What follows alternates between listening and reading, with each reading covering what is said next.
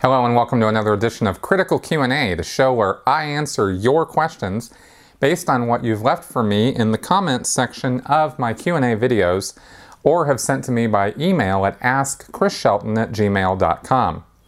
I put up some not really, but I thought some pretty good content this week, this last Thursday about emotion and critical thinking, and I would encourage folks to check that out, as well as the podcast that just went up yesterday with Cole Imperi.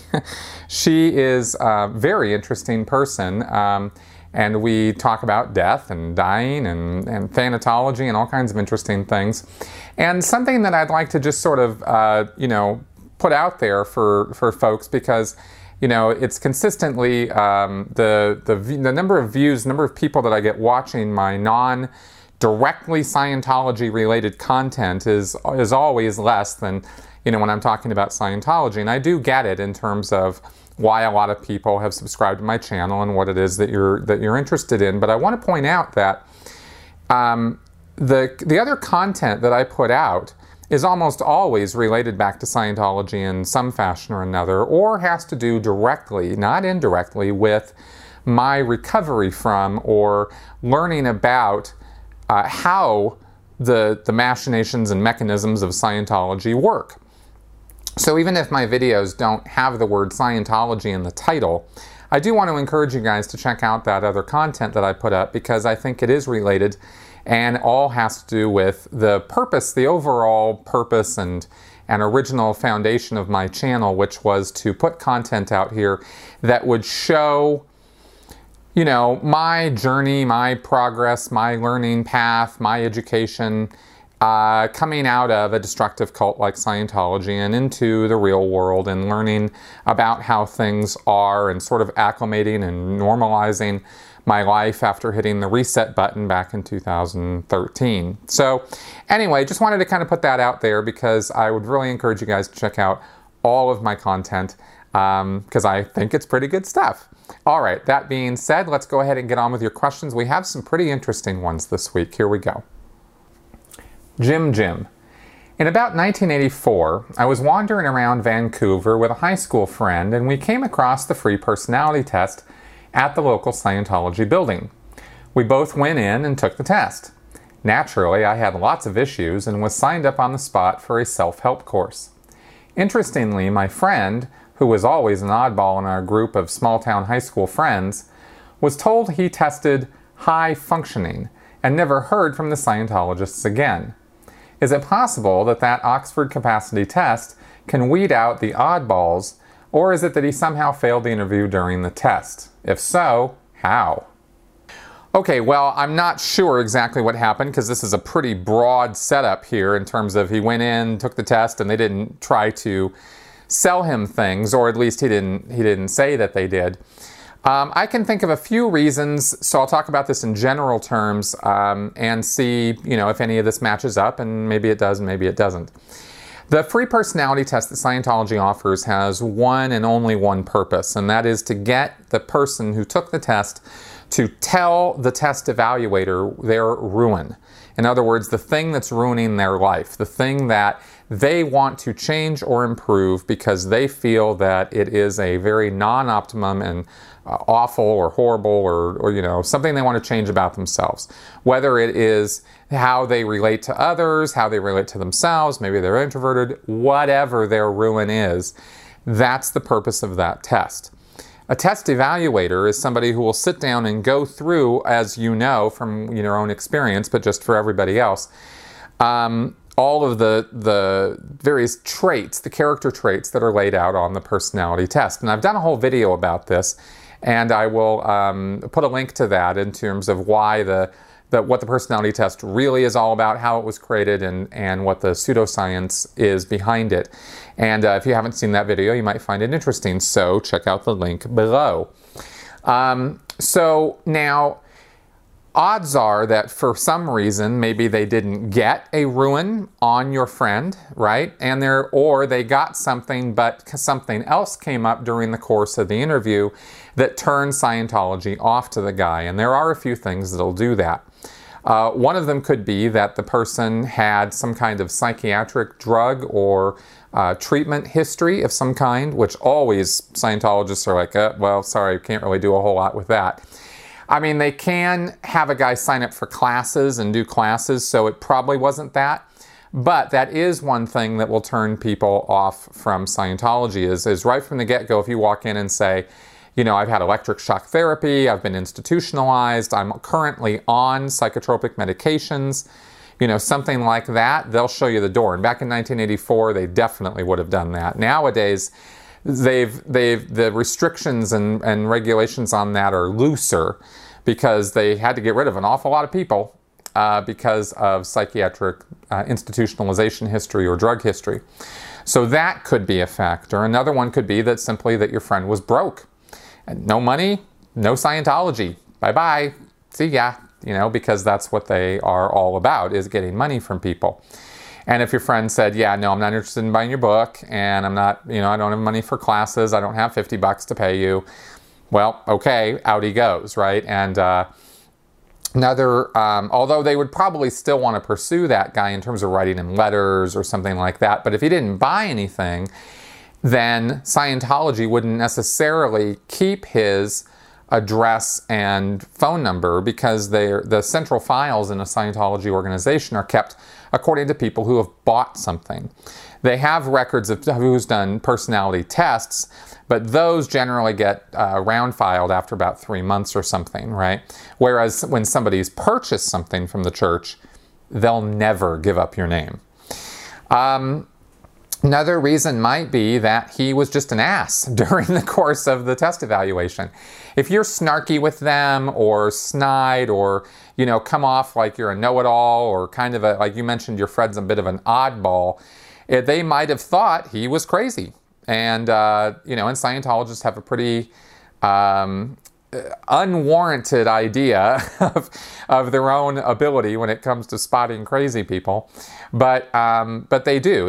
You know, if there's somebody who's talking in an odd fashion, making weird jokes, being non sequitur, you know, somehow not able to, you know, form complete sentences or something. I have no idea why you said your friend was an oddball. I'm just throwing things out here, but they'll generally tend to shy away from people like that because, and in their mind, in the mind of Scientologists, this is easily justified because Scientology exists to make the able more able. So they want people to come in who already can, you know, put together a good sentence and talk coherently and who can think, you know, rationally. And of course that means that they can think with, you know, how great L. Ron Hubbard is, but you get my point. So those kinds of things might be factors as to why they didn't want to pursue your friend. You signed up for a class, so they made a file on you, so they had your number, they had your address, and they were going to keep pursuing you, especially because you signed up and then got up and took off one day. You mentioned this not in the, I edited your question to take out some of the other things that you had said, but you'd mentioned this in the original text of your question, right, that you had signed up and then taken off. So they were going to be all kinds of interested in getting you back, whereas your friend, came in, did a personality test, took off, whatever. They can blow him off a lot more easily than they would you. So that's basically the deal with that. Jake, in reading about the Dalai Lama, before he dies, he usually gives his Buddhist monks an idea of where and when he will incarnate so they can look for him. Then they have specific but simple tests they use to ensure the young child is in fact the reincarnation of the Dalai Lama. Afterwards, and with parental agreement, the monks take and raise the child as the young Dalai Lama. My understanding is that within Scientology, people believe Hubbard will return. How would they know if he did? I mean, if a young man or woman showed up one day at Big Blue and said they were LRH, how would they know? In all of his writing, did LRH give his Scientology monks an idea of when and where he would incarnate, much like the Dalai Lama? No, not even close. Actually, the expectation within the world of Scientology is that Hubbard's not really coming back, at least not anytime soon.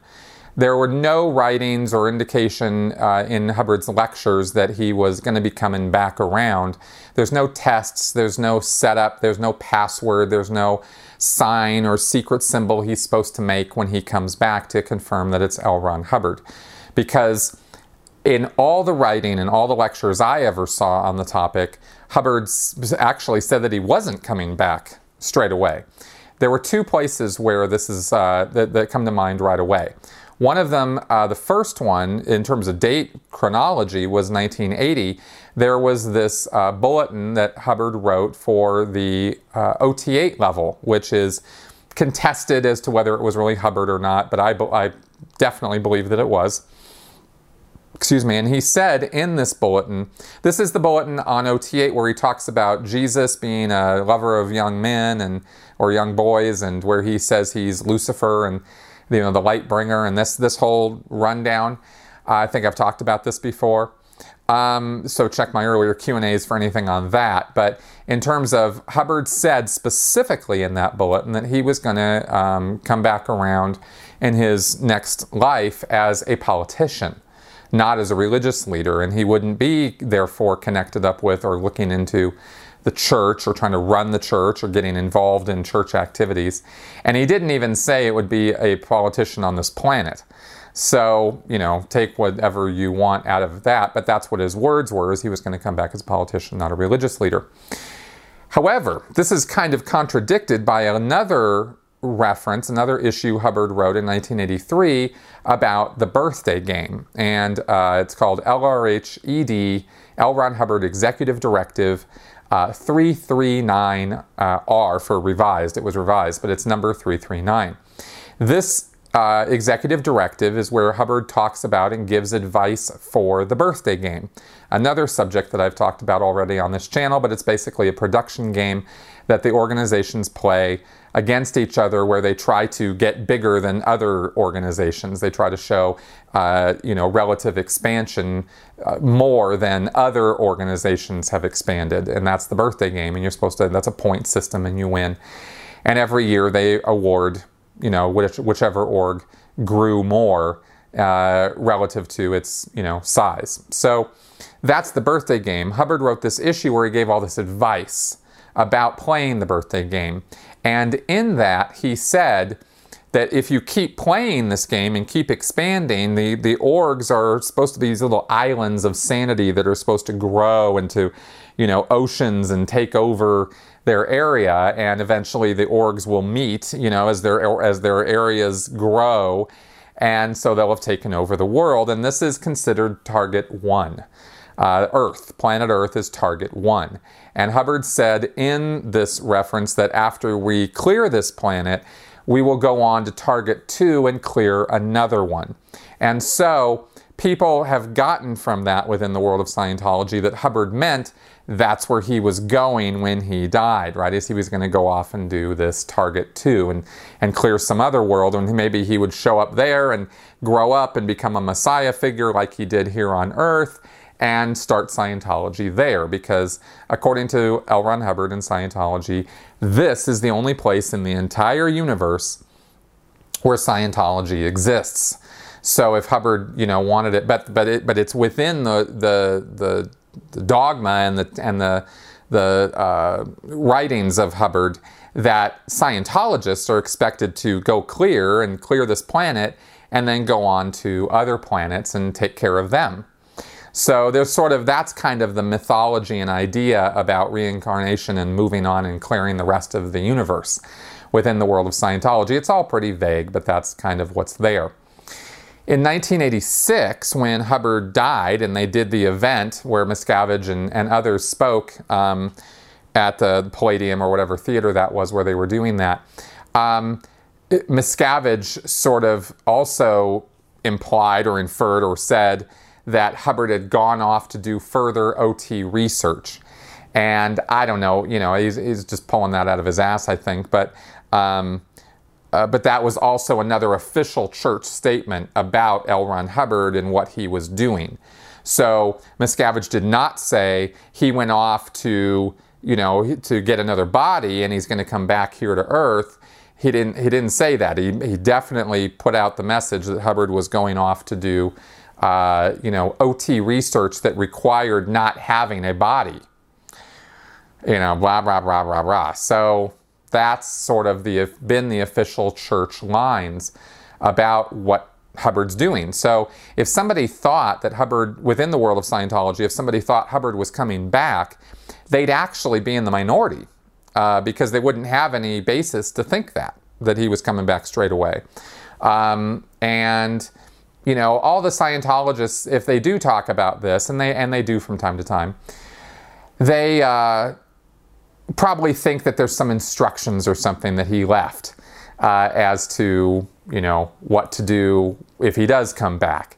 But I've never met or seen or heard anyone come out from international management or from the highest levels of the church and say that they've seen those instructions or heard about those instructions or that there are such instructions. It's all just sort of assumed, you know. And that's kind of the whole of the lore of that I'm aware of that I can tell you about in answering this question. Jeff Smith. You always hear stories that when people blow, someone from Scientology always tries to track them down. So if I were a Scientologist and I wanted to quit the Sea Org immediately, would they eventually let me leave if I announce it, or will they hold me against my will? If they do let people leave, then why chase after them when they blow? If I worked at Int Base, would it be different from other bases if I were to decide I was done?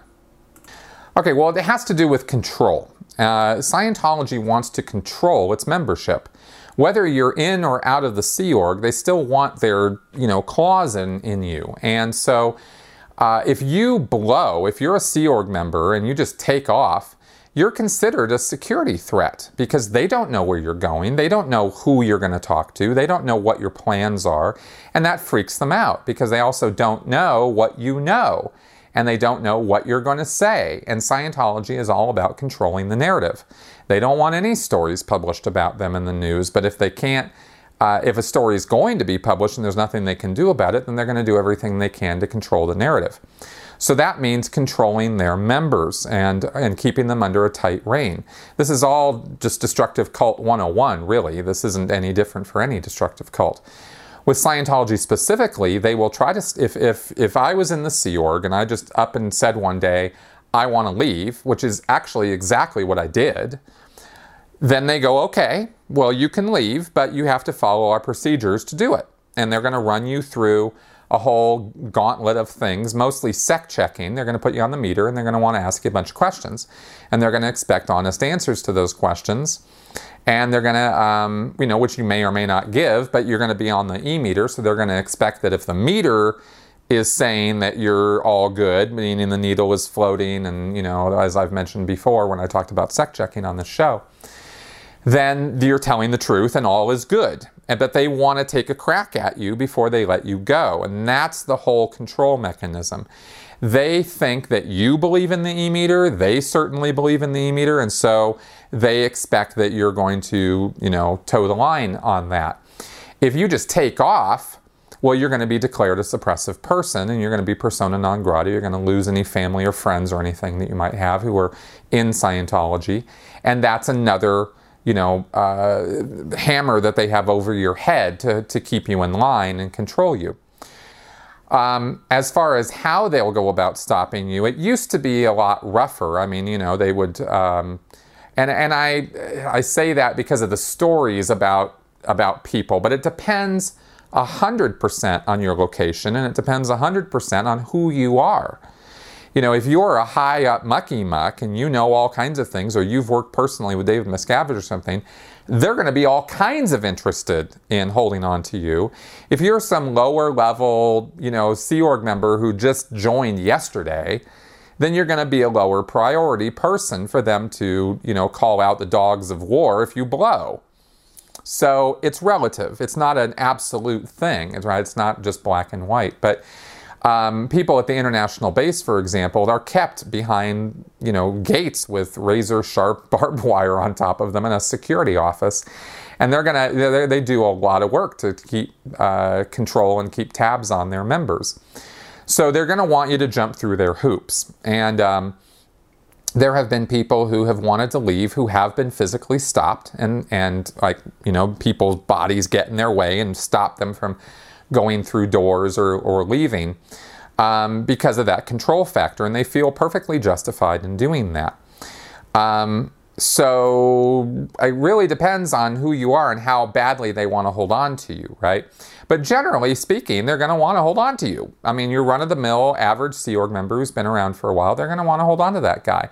And if he takes off in the middle of the night or something, then they're going to do the blow drill, which means the security force is going to get in their cars, drive around, try to track your credit cards or travel, arrangements somehow, and they have means and methods of doing that. The night that I blew, when I was in the Sea Org and I took off, the next morning through my wife, they had access to the bank account. They knew that I had gone to downtown LA and withdrawn some money from an ATM. And that what they didn't know is that I had then walked all the way over to Pasadena, because I went from Hollywood to downtown LA, and then I went in the totally opposite direction, because that night I was kind of out of my mind and pretty paranoid. But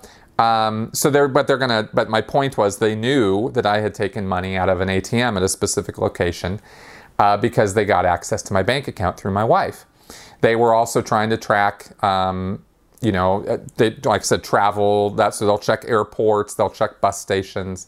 It's a whole thing, and they're going to try to bring you back because of that control factor, right? They just want you under control. So anything that accomplishes that control is pretty much, they're going to do, and no matter what it takes, and no matter how much force they have to use. And they've used a tremendous amount of force in the past on Sea Org members to keep them and hold them in place. I think they're a lot more cognizant. I will say this. I think these days they're a lot more cognizant of the law and of their vulnerability because of the internet. So, if somebody was determined to just leave, well, they'd just leave. I mean, they'd just go out the door. But, I'm talking about maybe in LA at Big Blue, right, where there aren't razor barbed wire fences. You can just sneak out. There's a couple doors in that place where you go out, and within 10 seconds you're out of sight. And if you make it and you get going, you're gone, right? At the international base in San Jacinto, not that case at all. You got to get over that fence or through that fence, and then you've got to get down the road. And that road is, if you watched Going Clear, or if you watched My Scientology Movie, you saw that, it's kind of out in the middle of nowhere. So not totally nowhere, but enough nowhere that you got a bit of a challenge before you're going to be in the clear. So, like I said, I guess it's kind of individual by person, but those are the general broad sort of strokes to it. And I hope that answers the question. Stephen Willis. Jesse Prince's claim that once David Miscavige and Pat Broeker had become Hubbard's gatekeepers in his final years, they would occasionally skim money out of the suitcases of cash that LRH would have delivered to him in hiding. Once in a while, they'd visit Las Vegas and stay in luxury suites, or they'd buy expensive clothing or jewelry, including a notorious rumor of a diamond-encrusted cigarette lighter. My question is how credible you think the story is. As much as Jesse Prince is awesome, do you think it is realistic that the pair were actually plundering Hubbard's suitcases, or did they have enough power within Scientology that they could essentially get church funds for any mission they pleased, and as long as Hubbard's suitcases were full, he didn't have to know about it? Well, there's a lot more to Jesse Prince's story than just a little bit that was in your question. So I think I would say that I definitely believe Jesse Prince's rendition of the events, because he wasn't just talking about this as though he was there sort of observing this from the side. Jesse Prince actually had David Miscavige on the meter doing sec checking on him at L. Ron Hubbard's orders, because it was thought that, according to Jesse, that L. Ron Hubbard had suspicions about David Miscavige, and it was thought that Miscavige might have been skimming from the till and might have been up to some no good because of some of his behavior. It was a bit weird and odd, and Hubbard was like, what's up with this? And of course, David Miscavige was working in collusion with Pat Broeker. Now, what I understand happened, and I don't pretend to have all the details, I wasn't there, but what I understand from Jesse Prince is that Prince was sec-checking Miscavige, writing reports, getting the goods on how he and Pat Broeker had been spending money. And they were spending that money because they didn't have full, easy access to just take money for missions or projects or something whenever they wanted. I think it was a little more difficult than that. The Scientology purse strings are controlled pretty tightly. And Miscavige, when Hubbard was still around, was not in the same dictatorial authoritarian position that he is in now as the leader of the church. He could walk into any org now that he wanted to and say, you know, I'll empty your reserves and give it to me now, and people would do it. Back then, he wasn't really in that position. Outside of international management, nobody knew who the hell he was, for example. So, you know, all of his fame and fortune and glory came after Hubbard died. So during this time, Miscavige was not a lower level employee. He was at the international base, but he wasn't, you know, king of the world, so to speak. He hadn't yet taken over RTC, that sort of thing. So he's, you know, he and Pat Broeker are kind of going off on these spending sprees, gambling sprees in Vegas, and he's coughing all of this to Jesse Prince because he knows that the jig is up. He's caught. He's busted, right? He knows it's coming. And Jesse Prince had all the goods on him and had written reports on this, and they were supposed to go up to Hubbard. But Pat Broeker apparently stopped them because Hubbard never saw them, and then Hubbard died. So, you know, the goods weren't really gotten to the person who needed to issue the orders to remove Miscavige and take him down.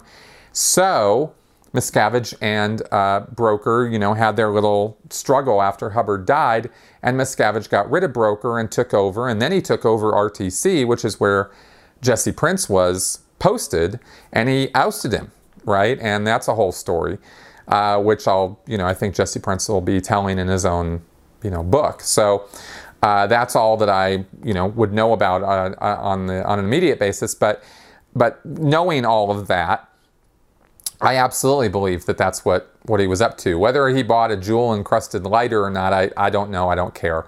Whether you know, he had a couple financial problems. Miscavige did, and that was one of them. I think there was another one, and I can't remember if it was before or after Hubbard died, where Miscavige did an investment of some kind, an oil or stock or gold investment or something that totally tanked. Lost all kinds of money for the church, and that didn't go so well for him either. But anyway, yeah, that's my take on all that. Isle of Laronia. I have a personal question about you that speaks to the mind control thought processes of cult members. I realize this issue has come up again and again, but never-ends like me still have difficulty truly understanding. When you left Scientology, did you try to talk to your then fiancée about it? If so, did she straight up turn away and refuse to listen? It seems that with such a close relationship, each person would at least give serious attention to such an important matter. Did your immense distress and ultimate conviction have any impact on her? If anyone could get through to another person, it would probably be someone in a spousal type relationship. Thanks for all you've done and continue to do to alert the world about destructive cults and critical thinking. All right, well, let me tell you the specifics of this story so it's clear how this all went down. In 2013, I had this relationship with a woman out in Minnesota, whose name I've not given out, and I'm probably never going to, because it's, you know, not really anybody's business. She and I were very, very close. I had actually gone out to Minnesota to be with her. She was a staff member at the Twin Cities Church. And so when I first went out there, nobody knew that we'd, you know, been together and were together, and we were kind of keeping it on the down low. The church was giving me grief because I had just left the Sea Org, and they were mad at me, and they didn't want me going into the church. They didn't want me connected up with Scientologists in the Minnesota area. They thought I was a bad example and giving the Sea Org bad repute. And so I was persona non grata, which I didn't appreciate, neither did she. There's no policy anywhere in the church that we were aware of at the time that calls for treating me that way, because I was still in good standing. I hadn't been declared a suppressive person. I had done all the right things, signed all the right papers. I thought I was in good, and yet here I was, you know, being treated like a second-class citizen for just being me and having gone to live in Minnesota. So that was very difficult, and that was creating stress and strain, and that is actually one of the things that kind of drove me more to the internet, was like, what is going on with this organization that it's doing this to me? It doesn't really make a lot of sense. Well, I went down the rabbit hole of the internet, right? And I found out all about Scientology, but I was in a bad position with her because she and her whole family were heavily involved in Scientology there in Twin Cities. So her family were the second or third or maybe first highest donor to the Twin Cities church. I mean, they were absolutely full on drinking the Kool-Aid, right? So I had to be careful. I was learning all this, very alarming information on the internet, and I was myself going through tremendous mental problems and like, what? And I was a wreck. And it was not a good time for me, but I was having to keep it all held down because I knew that she didn't know everything I knew, but she had a whole family who she was very close with, and if I just said, well, look at all of this, well, she didn't want to look at any of that. She didn't want to know what was going on with Scientology. She was still very sold on the whole thing. And she'd grown up with it her whole life, just like I had. She had a very vested interest in not wanting to rock the boat, not wanting to, learn about all the bad things of Scientology. It really upset her when I did drop some clues and some hints about some things, because I thought, okay, I'm going to have to go real slow here. I'm going to have to dish out little bits at a time, and I'm going to have to kind of get her very gradually on my side here. And that was sort of what my plan was. Unfortunately, at the same time, I was such a mess that I needed some outlet. And so I went on the internet and anonymously was posting on ex-Scientology message board, and I was making some comments here and there on Mike Rinder's blog and various places, Tony's blog, because I needed some kind of outlet to vent all of the anger and betrayal and frustration that I was feeling. So I was kind of caught between these two things. I knew Scientology wasn't the bomb diggity anymore. It wasn't the bomb.com.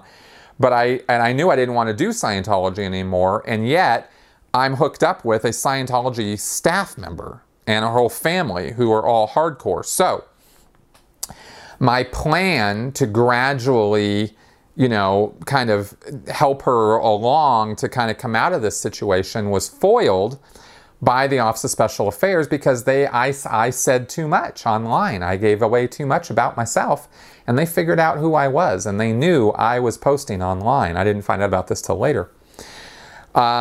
So she had to go to Flag down in Clearwater to do training, for the Golden Age of Tech Phase 2.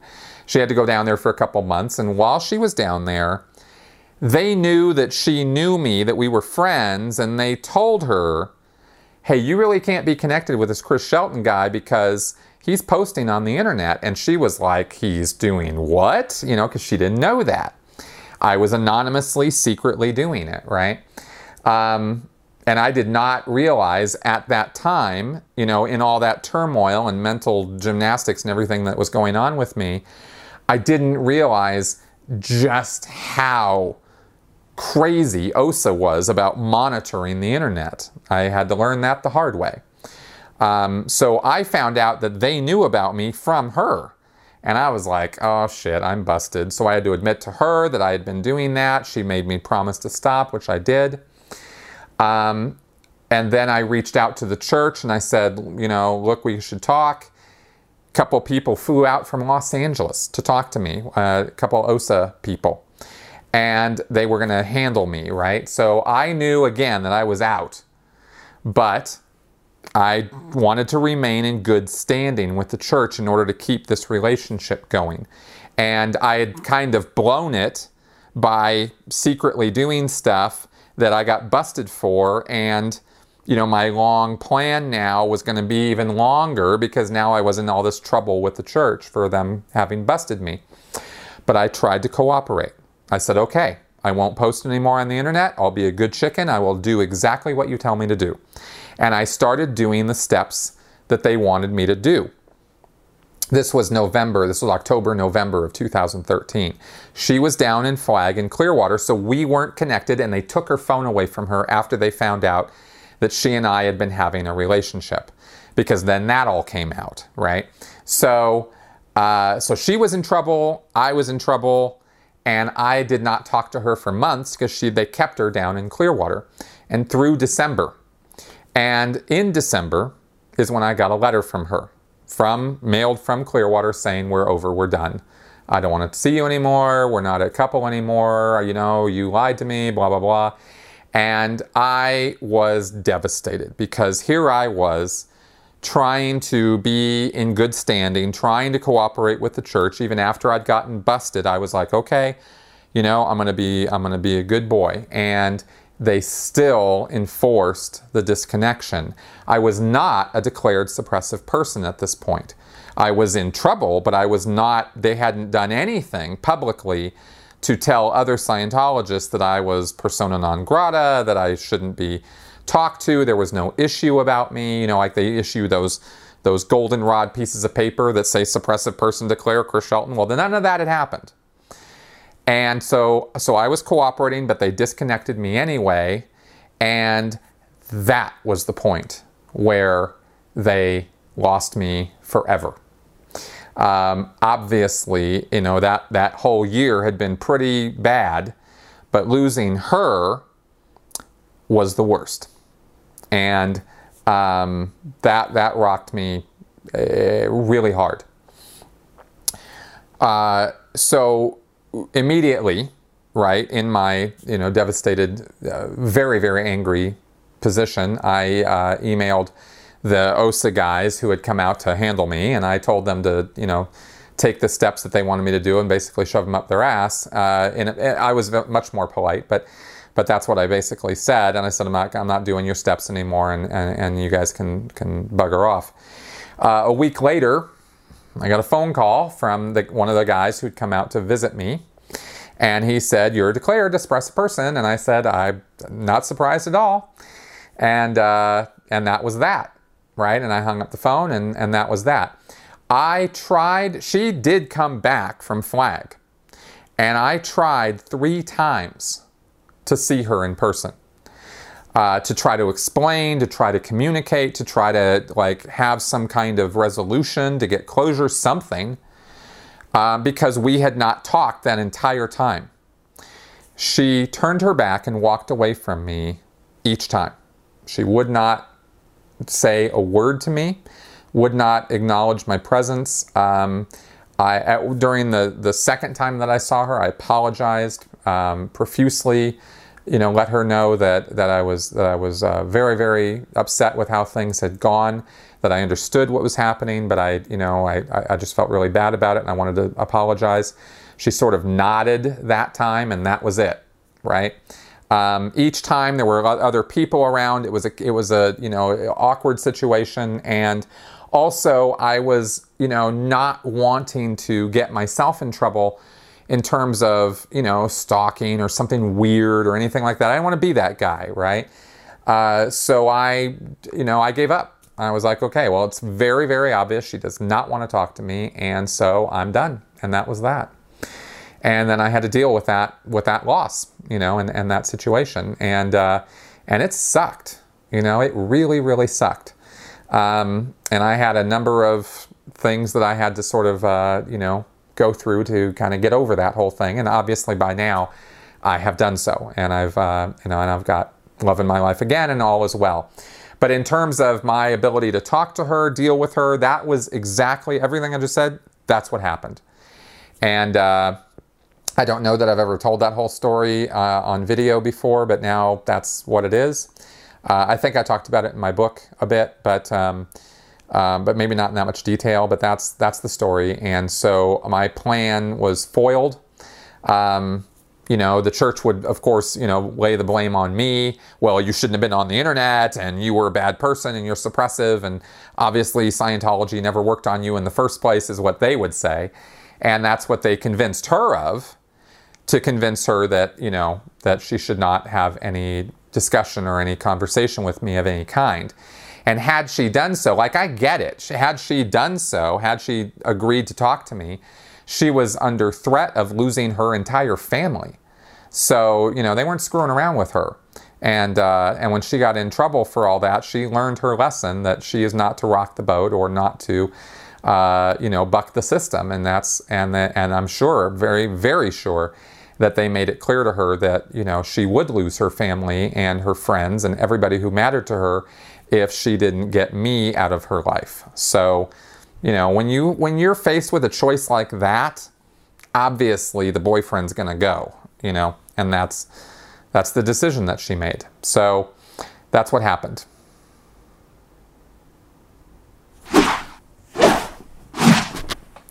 What did you see that? Oh, it's Flash Answers time. Mark Poulos, do you have an idea on the size or scope of free zone groups? In general, I think the estimate is, a few hundred people around the world internationally, maybe, 200-300 people, I think, max, are practicing Scientology independently of the church, who would call themselves independent Scientologists. But that's a total guesstimate based on, it's an educated guesstimate, but that's a guesstimate because I don't think they have much of a census. Patty A. You said in a previous video that Scientologists are crazy about Star Wars. Hypothetically, if an outspoken critic of the church was cast in a Star Wars movie, would they not be able to watch it then, or do they separate the character from the person? No, they kind of, Star Wars fans are Star Wars fans. They're probably going to see it anyway, but they would definitely be resentful about an SP being cast in a Star Wars film. They would be very, very upset about that, but they'd probably go see it anyway. Dangerously Talented. You mentioned how the orgs have so few staff, but when I go past the Melbourne, Australia headquarters, the car park is perpetually full. What is going on there? I don't know. I don't live in Australia. but I'll tell you this. When I went out to LA, I think it was about a year ago, to speak at a conference, and I went over to the Big Blue complex and walked around the block over there, I too was surprised by the fact that the LA church parking lot was quite full. Then I found out that they were renting out parking spaces or giving parking spaces away to the hospitals around the Big Blue complex, and that most of those parking spaces were occupied by people who were working at the hospitals or people who were visiting the hospitals. And it gave the apparency that LA Org was full of all these people, which was a total lie. So would Melbourne do something like that? Of course they would. Are they doing that? I can't really say, but that's something I can tell you. Leo Taxel. Did you ever meet any Masons or Shriners at the Shrine Auditorium? Did they have an opinion on Scientology? No, I never interacted with any Shriners when I was there. I saw a couple, but they weren't there for our events because Scientology events are for Scientologists, not for Shriners. So, no, I never interacted with any of them. Okay, that's our show for this week. Thank you very much for coming around. If you have any questions, comments, feedback, good, bad, or sideways, leave it in the comment section below. I want to see what you think about my show. I would also like to know what else you guys would like to be seeing coming from me on this channel, in my podcast, in my videos. I will be starting the series on Scientology tech and breaking all that stuff down before too long here, including that metering video. That will be part of that series. And but there's some other content being put together first, which is why I haven't started on that series yet. But that is all coming together. But I very much like your guys' feedback on my work here. So again, thanks a lot for coming around. I'll see you guys next week. Bye-bye.